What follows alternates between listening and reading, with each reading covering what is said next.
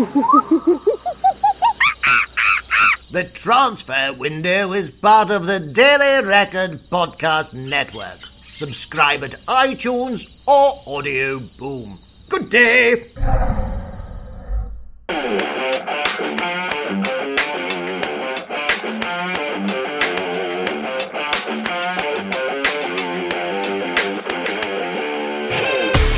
Welcome to the podcast that makes you smart, entertaining and attractive to the opposite sex, or even the same sex, whatever tickles your fancy. Yes, the transfer window might be closed, but the Transfer Window podcast is most definitely open for business. I'm Henry McRae, and I'm joined by Transfer Window regular Duncan Castles. It's an international week, so we've added an international flavour to this week's podcast, and we are joined by a man who spends his days covering one of the hottest, if not the hottest, European football nation at the moment. And who would have thought a few years ago that I would be talking about Belgium? But here we are. So here it's a hearty welcome to Christophe Terreur, who is the Premier League correspondent for Belgian newspaper, which we will translate to call The Latest News, because I really don't have the Belgian accent to do it. He's just published an article on the dailyrecord.co.uk about Kevin De Bruyne and whether letting him go from Chelsea was Jose Mourinho's biggest mistake. So, Christophe, welcome to the podcast. Was he Jose's biggest mistake, or what do we think about it?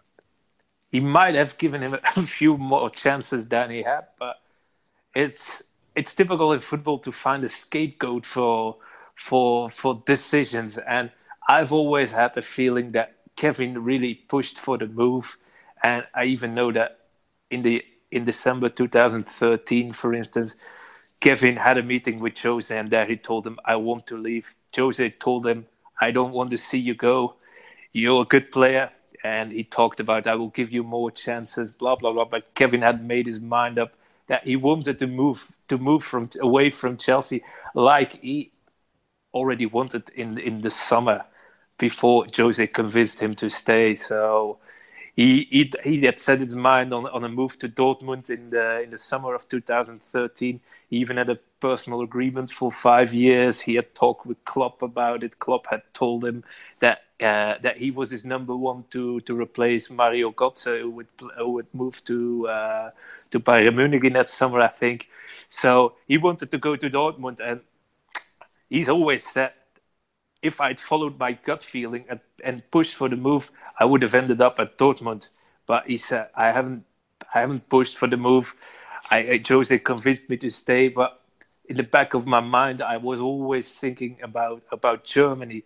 So in that way, if the player then doesn't get a lot of chances after the first weeks, he's going back to what he was thinking, moving to Germany, and that was something was always on his mind, even in the back of his mind when he was playing in the first 3 games for Chelsea against Hull and Man United. And his biggest issue has always been that Jose didn't give him an explanation why he wasn't playing. But I think, as Duncan might know too, Jose never explains to players why they're not playing. So yeah, it's just a lot of little things happen, but for me, that Germany story has always been the key in the story. Dortmund, that's where everything started.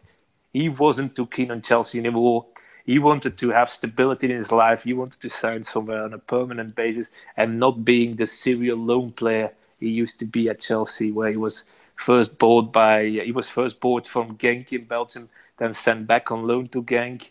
Then he came back. He did the pre-season under Roberto Di Matteo, and then they shipped him out to Werder Bremen on loan too. So he was lacking a little bit of stability in his life. He didn't want to be the guy who builds up something abroad and goes back to Chelsea as the youngster who went out on loan and has everything to prove every summer again. And that was the key in his decision. Yeah, look, I think it's very easy for people to do these hindsight analysis and say Kevin De Bruyne, one of the best players in the Premier League, Manchester City signed him for 75 million euros. Chelsea let him go for, 22 million initially, and then I think you can tell us the details of how much money they got eventually with sell-ons and loan fees, etc. But you can't do those hindsight analysis. The decision to sell a player is made at the time, depending on what that player's performing, what you see his ability to be down the line, and what the player wants to do. And the context of that decision, which, as Christoph details, is very much about De Bruyne wanted to leave himself. The additional context was that Chelsea had in their squad at that time Eden Hazard, Juan Mata.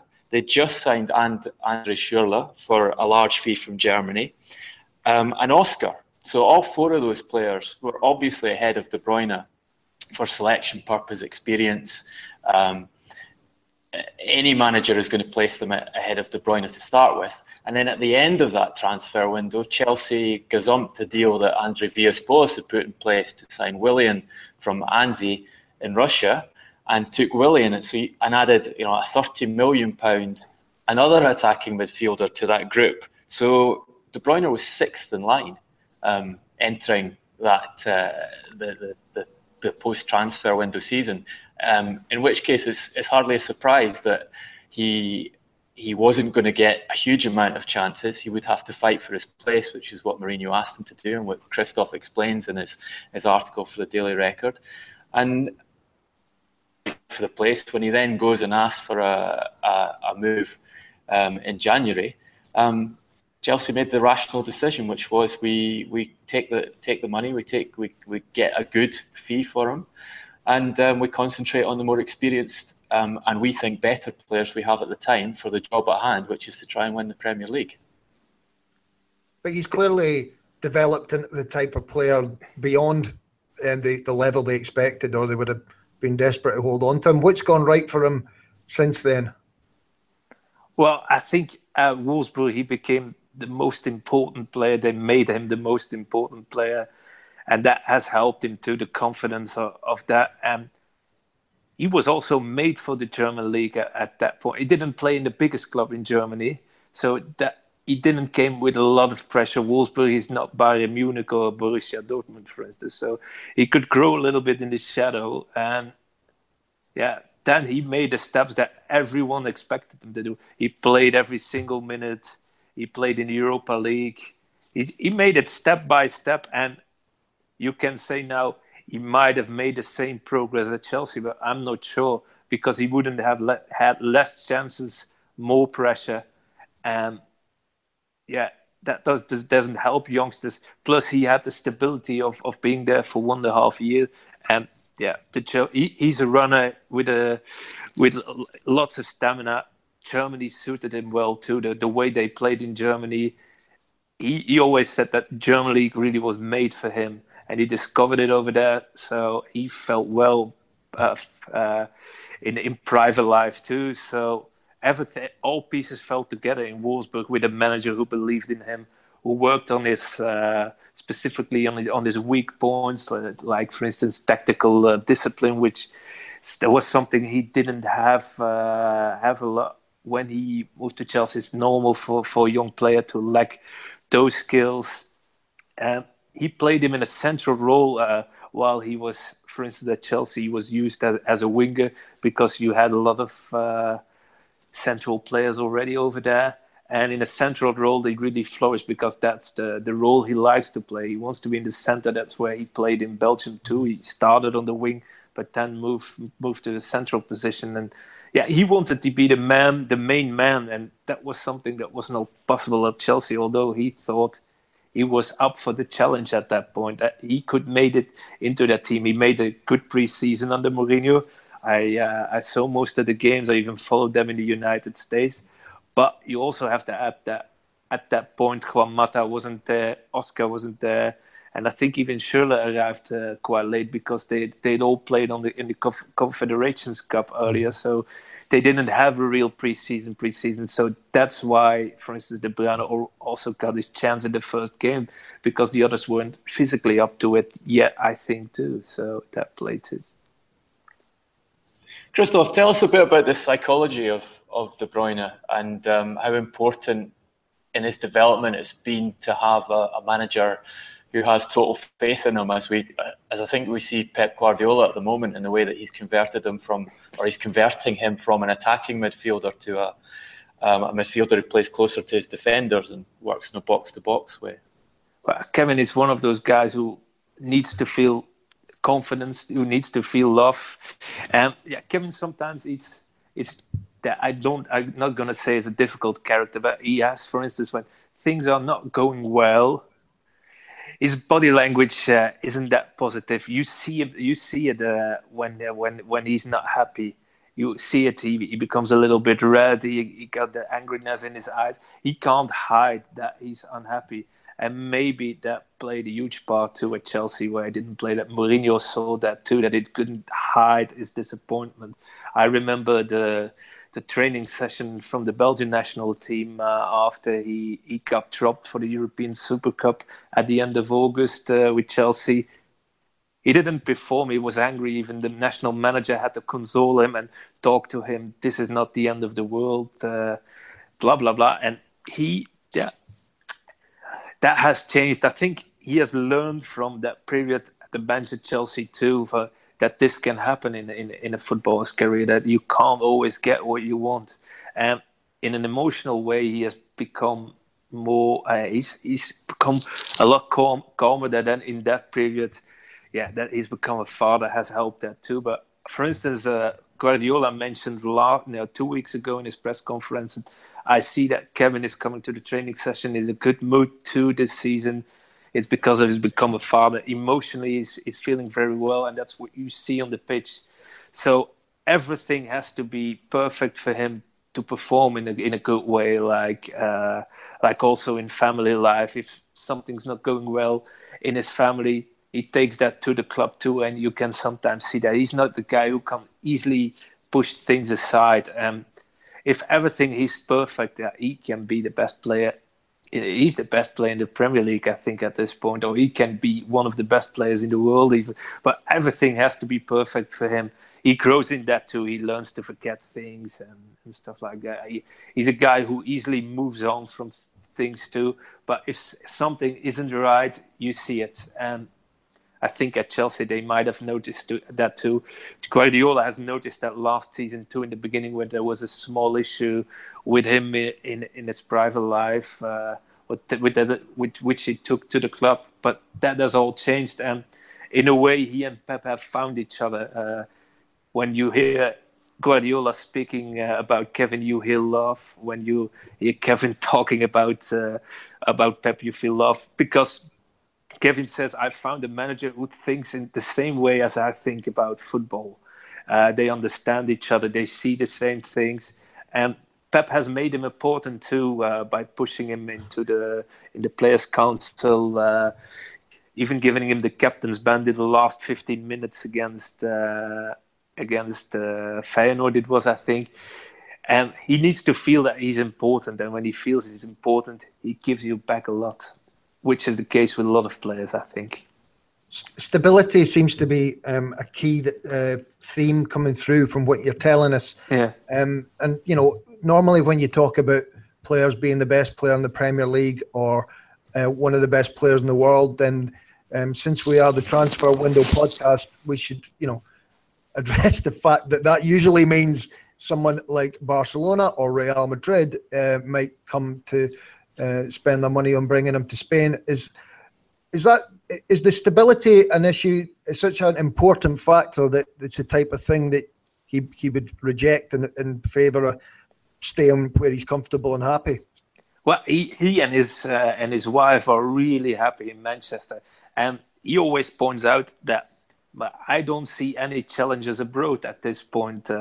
Even if Real Madrid come knocking Barcelona, he wants to stay. And Manchester City are already in talks with his agent about a new deal, because they feel if Kevin keeps on performing like this season, and he plays a brilliant World Cup, then the Spanish top clubs will be there. Real Madrid will offer loads of money because they like those kind of players. So they're already preparing for giving him a new deal for 5 or 6 years. And Kevin is willing to sign that.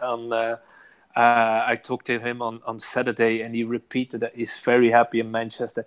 And if they give him a new contract, he will sign it because everything is perfect in life at Manchester. His family is happy. He has a manager that believes in him and talks him up, and he feels really well into the dressing room too with the young English guys like Stones. He gets along quite well with Raheem Sterling too. He feels really well in that dressing room too. So he doesn't see a challenge somewhere else at this point, and I think he might sign a new deal in a few months at City. So.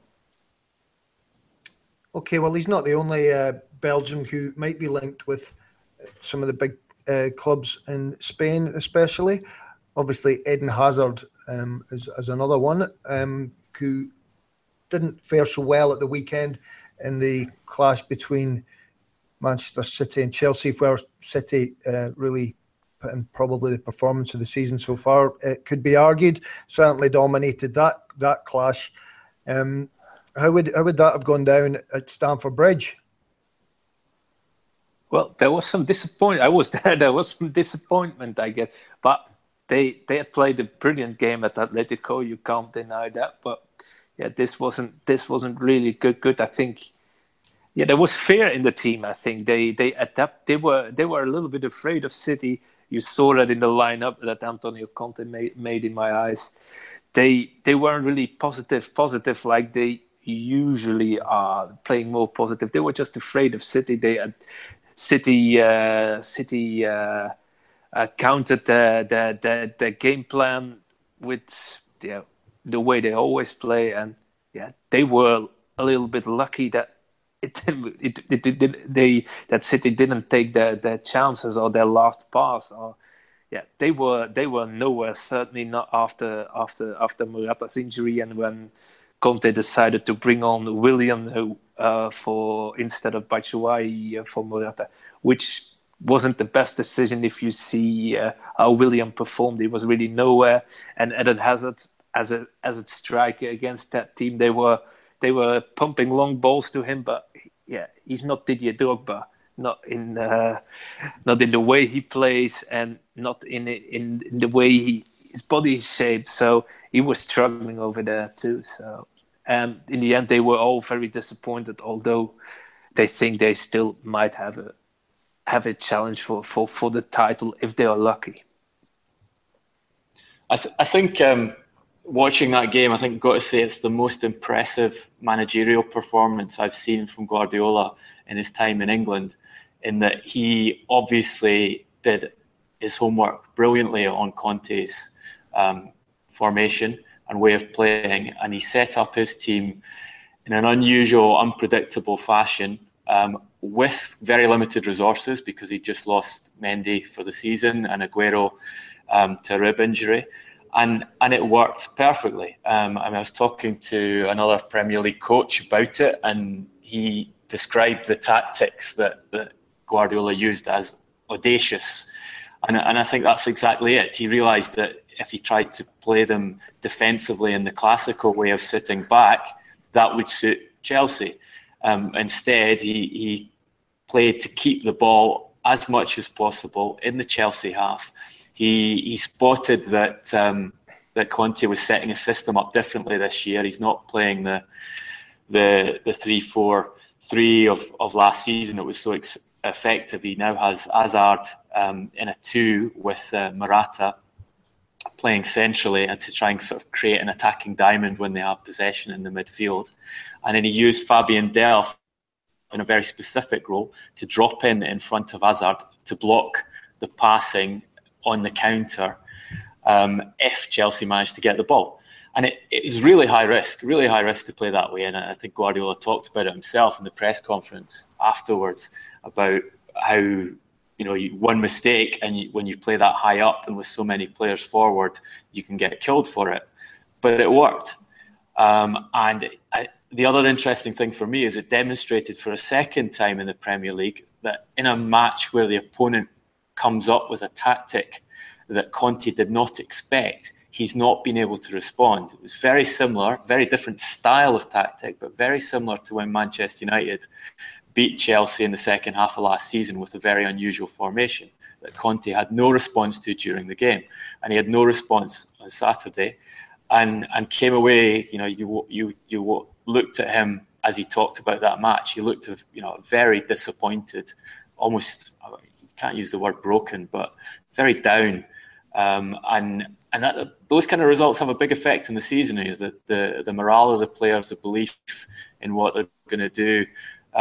It's certainly going to be a major fill-up to Manchester City to go to a game like that with limited resources, play that way and win. You must spend quite a bit of time in and around Stamford Bridge, Christoph. Do you detect a change of mood this year? There's been, it was a traumatic off-season with lots of speculation about the coach. Are the players happy there? Well, most of them are still happy over that, but they became worried too at a certain point also because, for instance, they saw that Conte wasn't happy at all. They see that in training sessions too. They also saw that their team at a certain point wasn't really strengthened while they had expected to make a step forward this season. At a certain point, they lost a lot of players too in January, and those guys were never replaced. Only the guys who left at the end of the season were replaced. They didn't think the squad was as big enough as they expect to challenge in 3 competitions. So they aren't as confident as they were last year in October, November, when they had that brilliant period in the Premier League where they won every single game. I think they also saw Manchester United or Manchester City that they spent it big on good and experienced players. And they saw that they got players that they were not sure. Morata is a good signing. Bakayoko had proven his point already in Spain, but still he was the second choice in Real Madrid and not the first choice striker at Juventus. So someone they had, you need to be patient with. So they weren't as confident as last season. That's something you see on the pitch too. Certainly, because last year they did everything without European football. They just played League Cup and FA Cup, which isn't that difficult between brackets for an English team. But they had to cope with less games, and this season they will have to play a lot. And certainly with Conte's style of training too, always very hard physical sessions. It might turn against them too at a certain point with injury. They were lucky with injuries last season too. That's what they know too. So they are not as confident. Well, obviously we spoke about De Bruyne and possible interest from bigger clubs overseas, and Real Madrid have been heavily linked with Eden Hazard. Can we see that storyline re-emerging in the January window or more likely next summer? Well, it will always come back since as long as Zidane is the manager of Real Madrid, it will always pop up. But I think Chelsea are trying to convince him to sign a new deal too. So we'll see. As I think if he hadn't injured himself at the end of last season during the international period with Belgium, it might have happened already. Maybe that has slowed down everything. Also, the rise of Asensio has slowed down everything at Madrid. They don't need Hazard at the moment, I think, but he will always be linked, and they will be always be sniffing around him. Zidane will call him. I think the general manager of Real Madrid will keep in touch with his people. But for him, it's also if he performs well in the World Cup, if he's the star of the World Cup, it might still happen. Even if Chelsea timed down to a new contract. But on the other hand, with him, it's the same as for a lot of Belgians. He's very happy in London. He likes life in Cobham. He doesn't like the limelight. So he's happy in the shade of Cobham. His kids are going to school, speak better English than him. So that's important for him too, his family life. So that will play an important role too if he will ever move to Real Madrid. For him, I think this summer it will be a now or never too for him because he becomes 20, if they ever come, he becomes 27. So it's now or never. Oh, it's choosing between Real and Chelsea till the end of his career, I think. So we'll see what happens if he signs that new contract or not in the coming weeks or months. Yeah, look, I think with Real Madrid, there's something you've got to factor in, which is they didn't get the big transfer this summer because PSG stole Kylian Mbappe off them.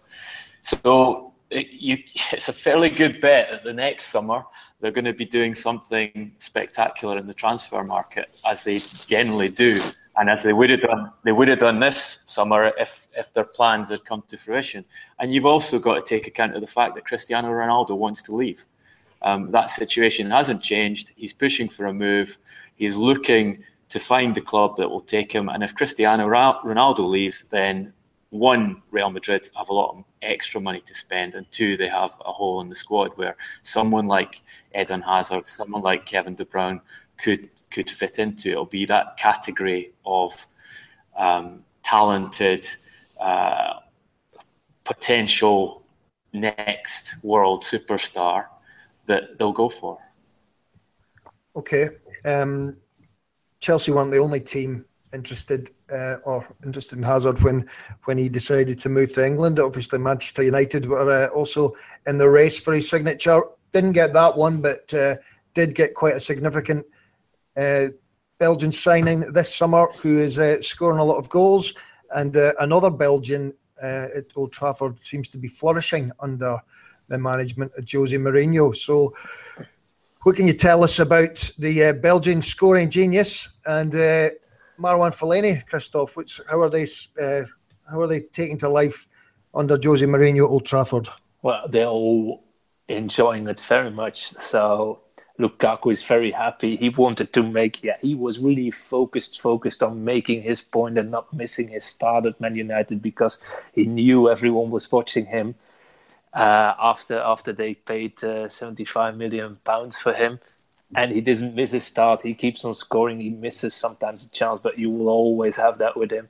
And he feels very well in the dressing room. He didn't need one period of adaptation. He got in like he was playing there for years, so he feels happy.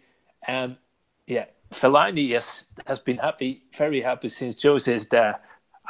He hit the phone call of Jose Mourinho 2 summers ago, convinced him that this manager believes in him, and they came closer in the last months. Even when fans booed him, Jose protected him, and in a way, everyone knows how Mourinho works, and I know Fellaini pretty well. I knew they were going to be a match in heaven because he's a guy who listens to the manager, does everything he asked. He's always fully committed in training, 200%, runs a lot, trains a lot, never complains. And he's the ideal squad player with a specific profile. And Jose uses him in the way he likes to be used, sometimes as a defensive midfielder, sometimes as a second striker. He likes that variation in his game too. And they found each other, even without telling a lot of words. They found each other, and I don't think they will let him go that easily because his contract is running down. I expect that they're going to offer him a new deal, something no one would have ever expected if you said this 2 years ago. I think Fellaini will stay longer than 5 years at United. They would have sent you to the psychiatric clinic, I think, at that point. So, Henry being one of the individuals who would have liked to have sent you very quickly. Well, I have said that I watch him through the gaps between my fingers when Fellaini's on the field, but there's no denying that he's having an impact. How is he seen in Belgium? How did Belgian football fans view Fellaini? The same as in England. It's loving or hating him. There's no way in between love and hate. You love him or you hate him. So, and who would be? Give us a little insight into who the favourite players are. Is De Bruyne the star, or is it Hazard, or is it Lukaku? I can. the Flemish part is the biggest part in Belgium. They really like Dries Mertens, for instance, because he's a cheerful character, and Kevin De Bruyne. That are the main characters. Eden Hazard is very popular in the French part of the country, but not in the Flemish part, because no one really knows him in Belgium. He doesn't appear in television shows in Flemish part. He went to France when he was 13, 14 years old. French competition, French league has never been really followed in the Flemish part of Belgium too. So he's quite an unknown person, Hazard. It's weird. He's our biggest Belgium in the world. Everywhere you go, everyone mentions Hazard, even in Indonesia or in Bali. When you talk to someone, they say, and you say you're Belgium, oh, Eden Hazard. But in Belgium, sometimes I feel he's lacking the respect he gets everywhere else. So Thibaut Courtois is quite popular in Belgium, in the Flemish part too. But that's also mainly because those guys have played in the Belgian league before, and Hazard has never played in Belgium, so that didn't help his popularity either. But he's still more popular than, for instance, like let's say Fellaini or Witsel. Those guys aren't really popular. It's it always is. Attacking players are always quite popular. Of course. So, what else would be interesting? Christoph, just to ask you, I think everyone would agree that Fellaini's now playing the best football he's done his time at Manchester United by a significant margin. The confidence in his game is really impressive, and he's probably, for me, he looks better than he was even when he was the top player at Everton. Have you been surprised at how well Lukaku has done and how much he's improved on the pitch in his first few weeks at Manchester United? Because to me, he looks almost a different player. He was a guy, for me, who wasn't very good at build-up work, wasn't very good at bringing other guys into the game, would get caught offside too often. But now he's a team player. He's contributing in areas which I didn't see him contributing before, and he looks far more mature to me than previously. What's your sense of that as someone who's watched him closely? Well, as I've seen him he made small steps in the last few years. Like his build-up play already became better under Martinez, for instance, when there were still flaws in his game. Then Koeman worked with him last season in a different way, making it a little bit more direct too. But I'm surprised by him too. I thought he would need more time to adapt to Man United, but maybe it's being in another environment too, where he wants to be, being really focused, because that's what I hear from a lot of people who know him, that he's really focused on performing well. I think it's his mindset is the most important thing. He could always do those kind of things. He had made progress in his build-up play, in his running too. But maybe because he's so focused and his mindset is so good, and he's finally working under the manager he always wanted to work on. That they had disagreements when he was playing at Chelsea, but it's always been exaggerated too in the media. He knows he can't fail at the big podium now, and that makes him so good at this point. I think his focus. It's just the focus. And look at one thing I made a point of asking Mourinho's guys just after they got him in America and had him for a few weeks training there, what the difference was between Lukaku that they'd worked with at Chelsea, because obviously they'd worked together there, and they decided to loan him out. And maybe you can tell us the story of exactly why they decided to loan him out. But they were very clear that he was a completely changed individual, far more mature. They thought better, just a different footballer altogether when they got him. And this was after making the decision to buy him. So they were the product that arrived after purchasing him, if you like, on the training field. They immediately said, "No, this is better than we expected," which I found interesting. Yeah, because he got his move that he wanted already for 3 years, being important at a top club, showing himself in the Champions League, and I think that is the main point. He's always been very ambitious, and sometimes even when he was young, I think maybe he was sometimes overestimating himself or overestimating his qualities. Afterwards, after he left Chelsea, he said that too. Maybe I was too eager. Maybe I didn't see that I still had some some weak points in my game. And he started to realize that too, and that he had to work harder on it. And we all know what happened after the European Super Cup, where he missed that penalty. The day after, he put in a transfer request and he pushed for a move. So he felt that he wouldn't be first or second choice. Jose had told him that he wouldn't be, although he had hoped that after a good preseason with Chelsea, where the other strikers weren't performing. So he got back to reality at that point. I'm only third choice, maybe even fourth choice. I'm not going to play a lot. Then he misses that penalty. And then he just put in a transfer request. And that's also where a manager feels, this guy is not up for the challenge. So it's a bit the same with De Bruyne. It happened in the same season. They were both young, but it was the clubs didn't want to let him go at that point. It was them pushing for a move because they were ambitious. Because, both De Bruyne nor Lukaku have ever been on the bench for a long time. They both started. De Bruyne made his debut for Genk when he was 17. Lukaku made his debut when he was just 16. They've never been in a situation that they had to fight for their spot. They were at a certain point so good that they would always be playing. And then they get dragged out of that comfort zone. They suddenly on the bench and they don't know what's happening and how to react on it. Lukaku also, as he's a student of the game, he watches a lot of games. He's really focused on his progress. He saw that he needed more minutes to progress as a player. He saw, I'm not as good as I thought I was.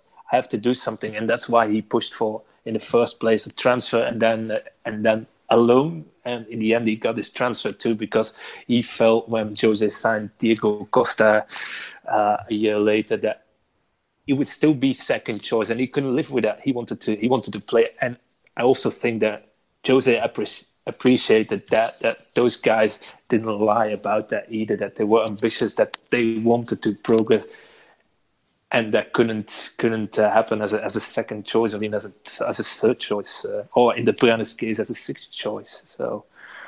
Yes. Look, when I interviewed Jose last month, we talked about Lukaku, and that was one of the points he made about Lukaku, that he appreciated the fact that he was direct and ambitious at that time when he asked to leave Chelsea. He didn't want him to leave Chelsea, but he liked the mentality of the player then. One other thing I just occurred to me, you had a very interesting interview with De Visser, who's a kind of shadowy figure at Chelsea, is Abramovich's right-hand man, has been responsible for signing or scouting and then advising Chelsea to sign a lot of these players, including particularly the Belgians, including Lukaku and De Bruyne. And in that interview, he was very aggressive towards Mourinho and saying that he'd made a mistake in selling the players. We've discussed that. What I'd be interested to hear is your opinion on whether De Visser might have been an influence on this kind of ambition and belief, or maybe overarching belief that Lukaku and De Bruyne had. He was kind of telling them they were better than they were. Well, I don't think they were a lot in touch with De Visser. I don't know if he was often around over there either. So, but Lukaku has always been ambitious. De Visser, talking to him, he always had that ambition. And De Bruyne has had that drive too. When he was a young guy, he immediately knew what he wanted. And they've both had that in their character. And I don't think De Visser has helped him in that. I don't think they haven't talked a lot, because there were also other Chelsea scouts scouting those guys when they were young. So I know, for instance, for a few that they barely have spoken to De Visser. So it's just someone who advises Abramovich on what was happening in Belgium. He's a lot around in games in Belgium. That's true. You see him when Chelsea are following a player, he pops up at a certain point and makes the final advice to Abramovich, I think. So De Visser may be over-exaggerating his pivotal role in the signing of these players.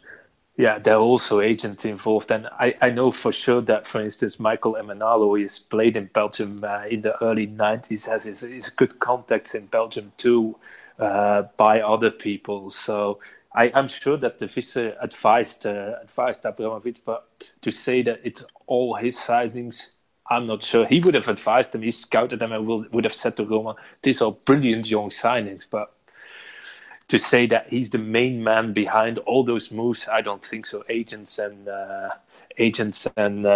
sporting directors have helped in those cases too, and just the performances of the guys too. So, okay, well, just to go back to Lukaku, obviously he's been welcomed with open arms at Old Trafford by the support, who have come up with a colourful chant to which pays homage to not only his goal scoring attributes but also a certain part of his anatomy, which we shouldn't make light of because there have been concerns about certain stereotypes. The club have issued a request to the support to stop chanting the particular line. How's that story been received by Belgian football fans and the Belgian media? Well, it hasn't been a big item over here, to be fair.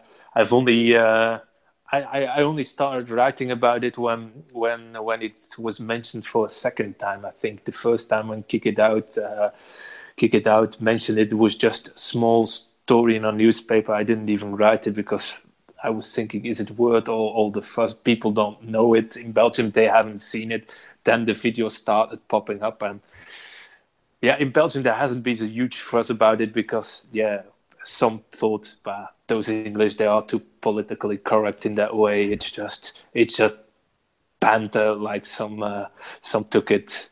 Yeah, for me it's just it's people trying to be funny, but you can take offense of that. So better stop it. That's what I thought. So don't give it too much attention. That's what we did. Don't give it any attention. So no one cares about it. But then suddenly it got a lot of attention. And I think even the attention has made it then it suddenly had a huge impact, and then he had to react, then the club had to react, then his agent reacted. I'm not sure if forbidding things will stop fans chanting things like that, to be fair. You know how fans are.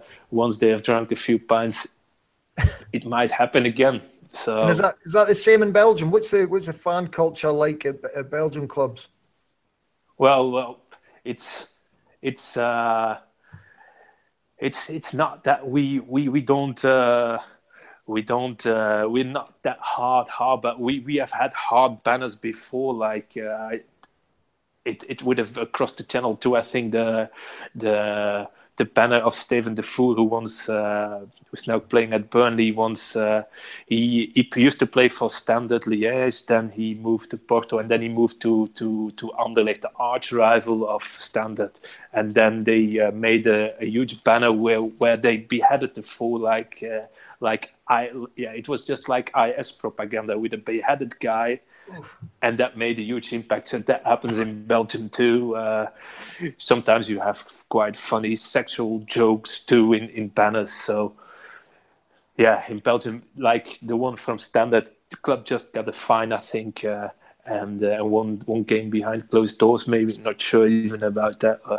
It happens in Belgium too, but not really in chants, but more in banners. So, and then you have we're close to Holland. In Holland, they can be very hard and harsh in chants too. So we're a little bit in the middle. So nobody really cares like they, for instance, do in England when something could be racist. Someone immediately reacts. We don't have that in Belgium, or even not in Holland. So. Okay, well, before we move on from Manchester United, we've got our transfer expert, Duncan, here. And, we should really ask if you've got any insight into the news we've been hearing or reading over the last few days about Mesut Ozil and the fact that Manchester United are showing interest in making a move for him. Have you got any insight into that, Duncan?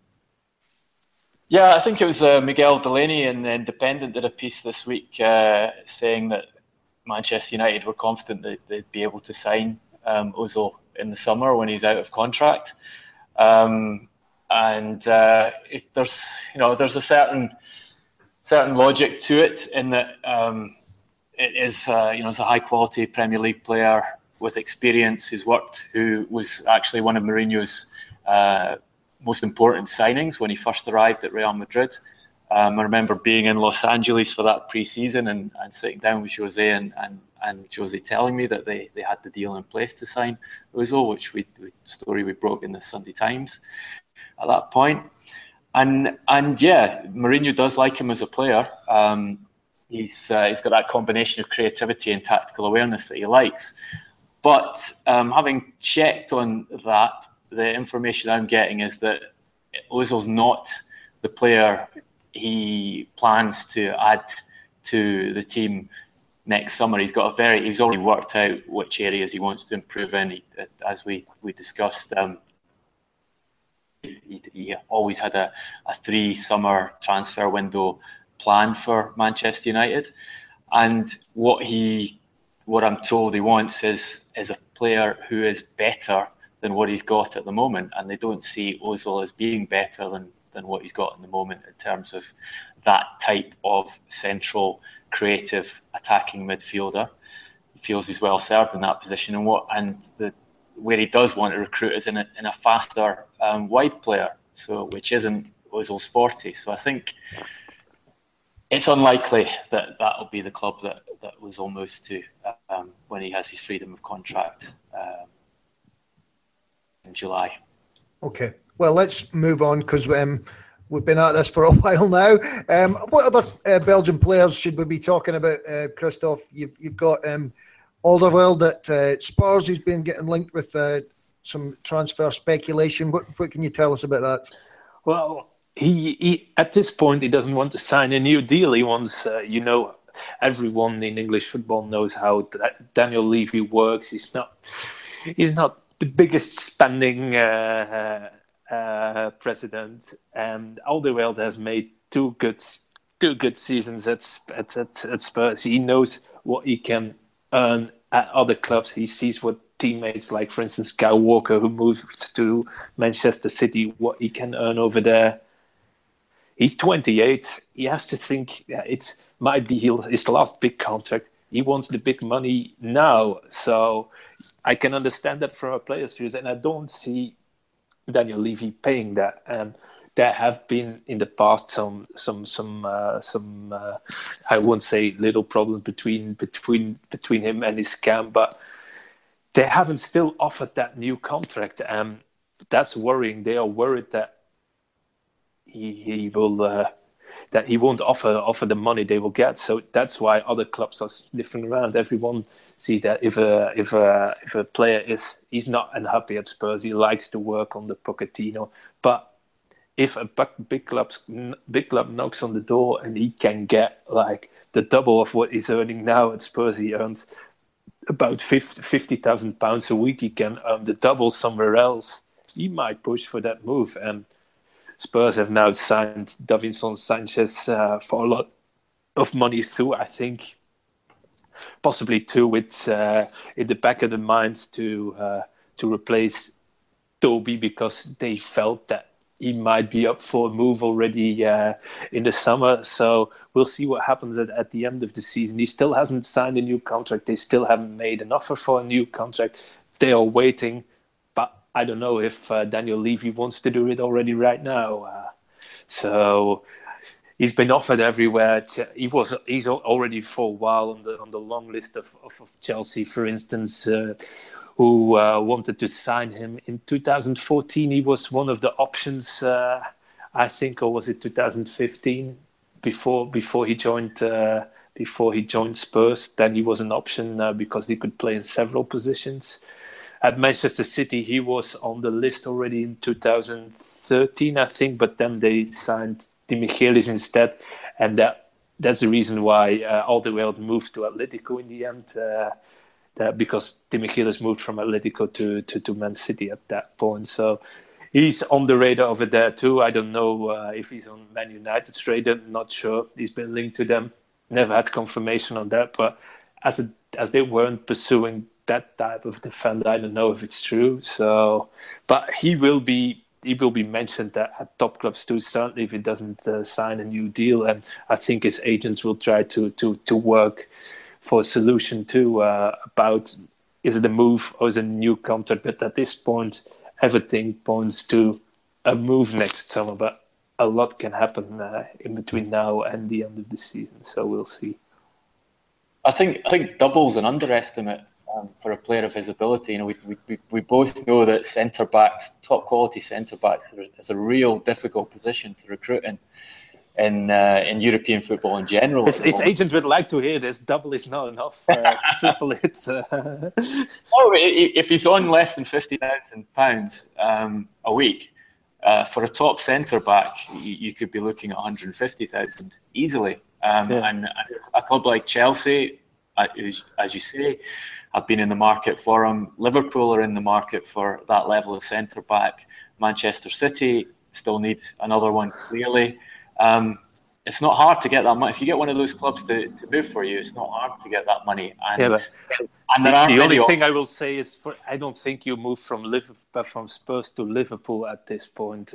I don't see that happening. So, but yeah, they can offer more money. But is it a step forward in a football way? I don't think so at this point. So that's the one I exclude because he's been on the radar of Liverpool a few seasons ago too. They made an offer and then that's in the summer he signed for Atletico, but that was an agent's issue why he didn't end up at Liverpool. So okay, so it's international week. You've got Belgium's got a couple of fixtures coming up against I think Bosnia and then at home to Cyprus. Duncan was said earlier, I think that Belgium possibly the hottest team in European football at the moment. We're a year out for the World Cup, or less than a year out from a World Cup. Is this are Belgium going to mount a real challenge for the biggest trophy there is? As I always say, we're the continental England, so we will struggle in the second round probably, but. It's now or never for this generation. It's now or never. Not for the Hazard, not for the De Bruyne's. They will play at the World Cup in Qatar 2 in 4 years. But our defense is getting old. Company is struggling with injuries. 31 years old. Vermaelen struggling with injuries, not playing anymore at Barcelona. 32 years old. Vertonghen in his 30s. Alderweireld getting close to the 30s. And there's no real good backups at the moment. Like in the younger generations, we are struggling with defenders. So for the total balance of the team, you say it's now or never with those good defenders and this brilliant young attacking talent. It has to happen now. That's what Company, he's given an interview last week in the Belgian paper too. He says it's now or never for this generation. For me, it's the last chance, a big tournament. But will they manage it into the semi-finals? Not sure. Lots will depend on the draw too, I think. And we will see. But the group stage now was a little bit too easy. We didn't yet. Bosnia is not a real challenger. Greece, not a real challenger. Cyprus, Estonia, Gibraltar. We won 8-1 against Estonia. We won 9-0 against Gibraltar. It's like it's not even friendly games anymore. It's just it's like a friendly game. They just push them aside. So we're not really seeing if they've made a lot of progress under Martinez compared with, for instance, Wilmots. The players are talking positively about Martinez, about having more working harder in the tactical way, attacking wise. How was that? Not sure they work harder defensive wise. So, How was that appointment received? I mean, this golden generation of players, a big opportunity to take them a World Cup. Martinez seemed an unlikely appointment, and then it was followed up with Thierry Henry as his assistant. Is that have they been embraced in Belgium, or is that being questioned? Well, at that point, everyone thought, a manager from the Premier League, whoa. Like, big a name they thought it was everything was an upgrade on Wilmot. That was what everyone thought in Belgium. So, and then you get Martinez. He was unknown, but with some decisions now, he hasn't made himself very popular with, like for instance, pushing Raja Nainggolan, who's having a great time at Roma, aside. He's quite popular with the fans too, because Nainggolan is not the most disciplined guy. He smokes, for instance. Martinez didn't like that. He isn't the happiest bunny when he's on the bench.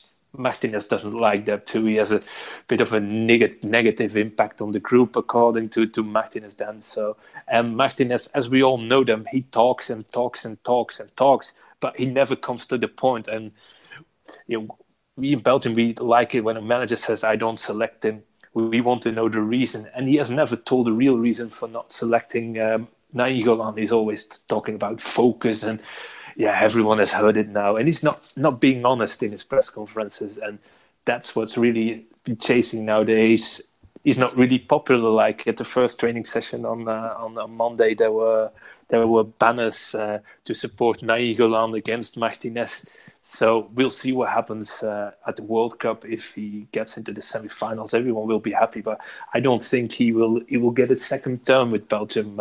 We played better football, but it hasn't been wow. We were always good against the small sides. We pushed them aside 9-0, 8-1. But like, for instance, in Greece and Bosnia, we didn't convince, and that's what the media write too. They expected that also in these games we would have that walkover. While in international football, it barely happens because those national managers never have the time to really work tactically until the 4 or 5 weeks before the tournament. So we will only see the value of Martinez in Russia.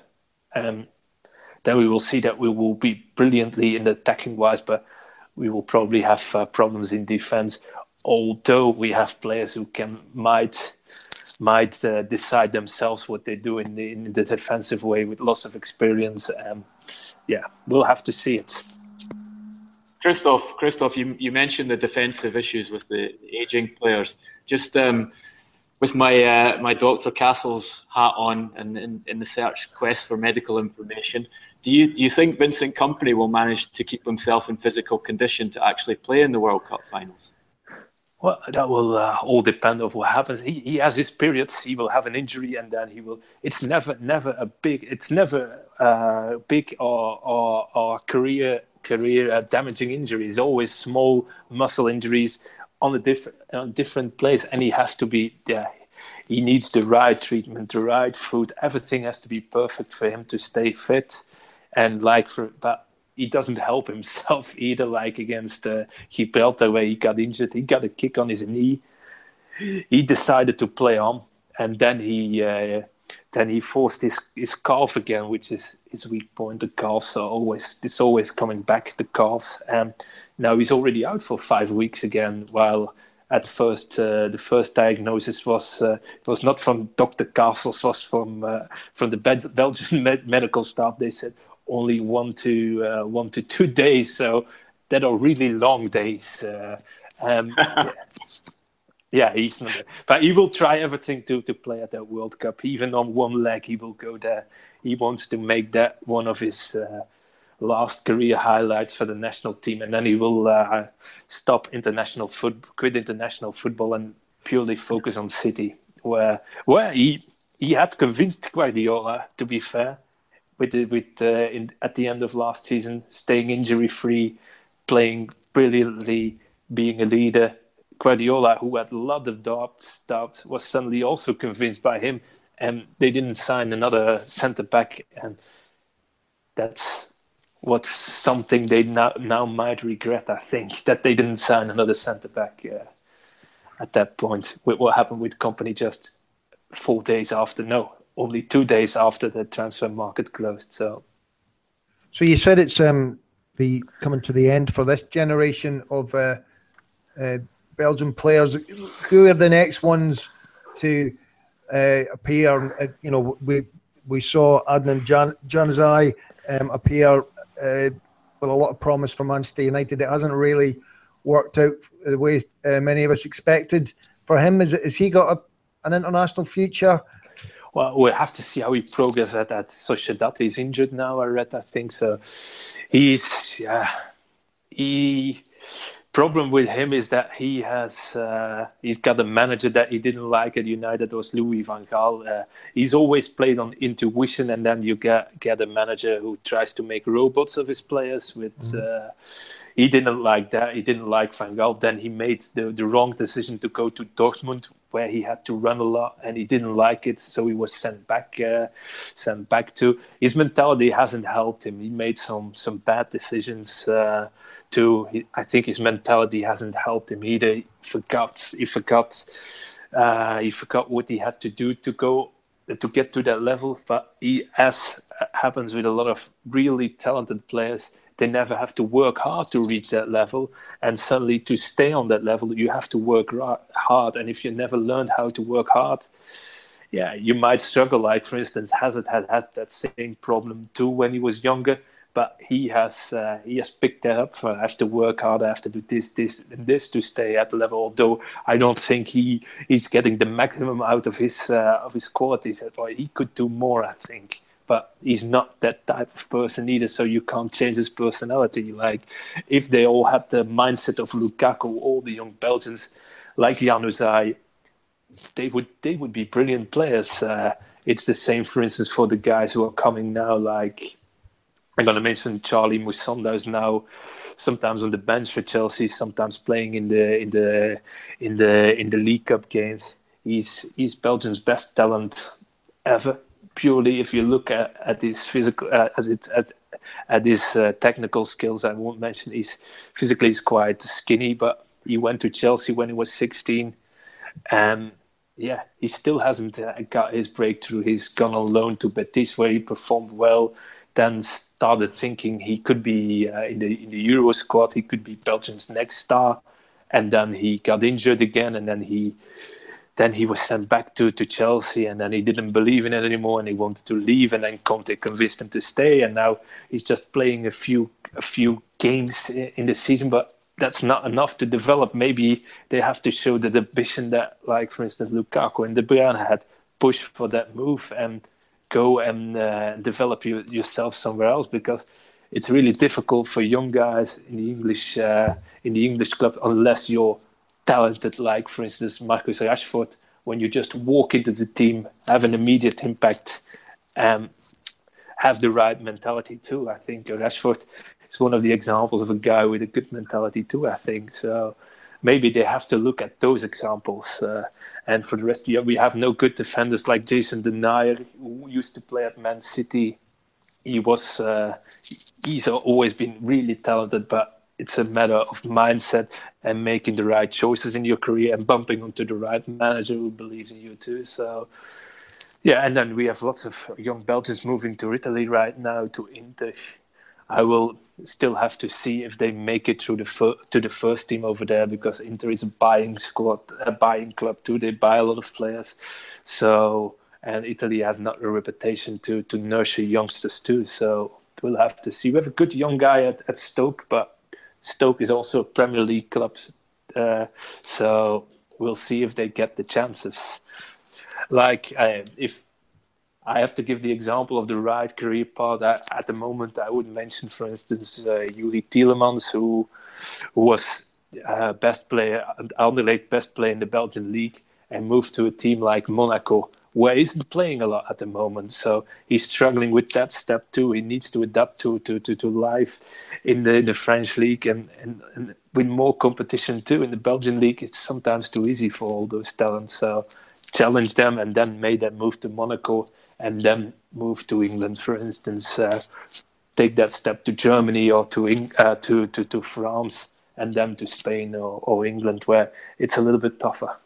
Okay, well, that was fascinating stuff. It's been a pleasure having you on the podcast, Christoph. Hopefully, we can bring you back maybe near the transfer window in January or later on in the season. But it was great insights into some of the biggest names in the Premier League. Duncan, thank you again, as always.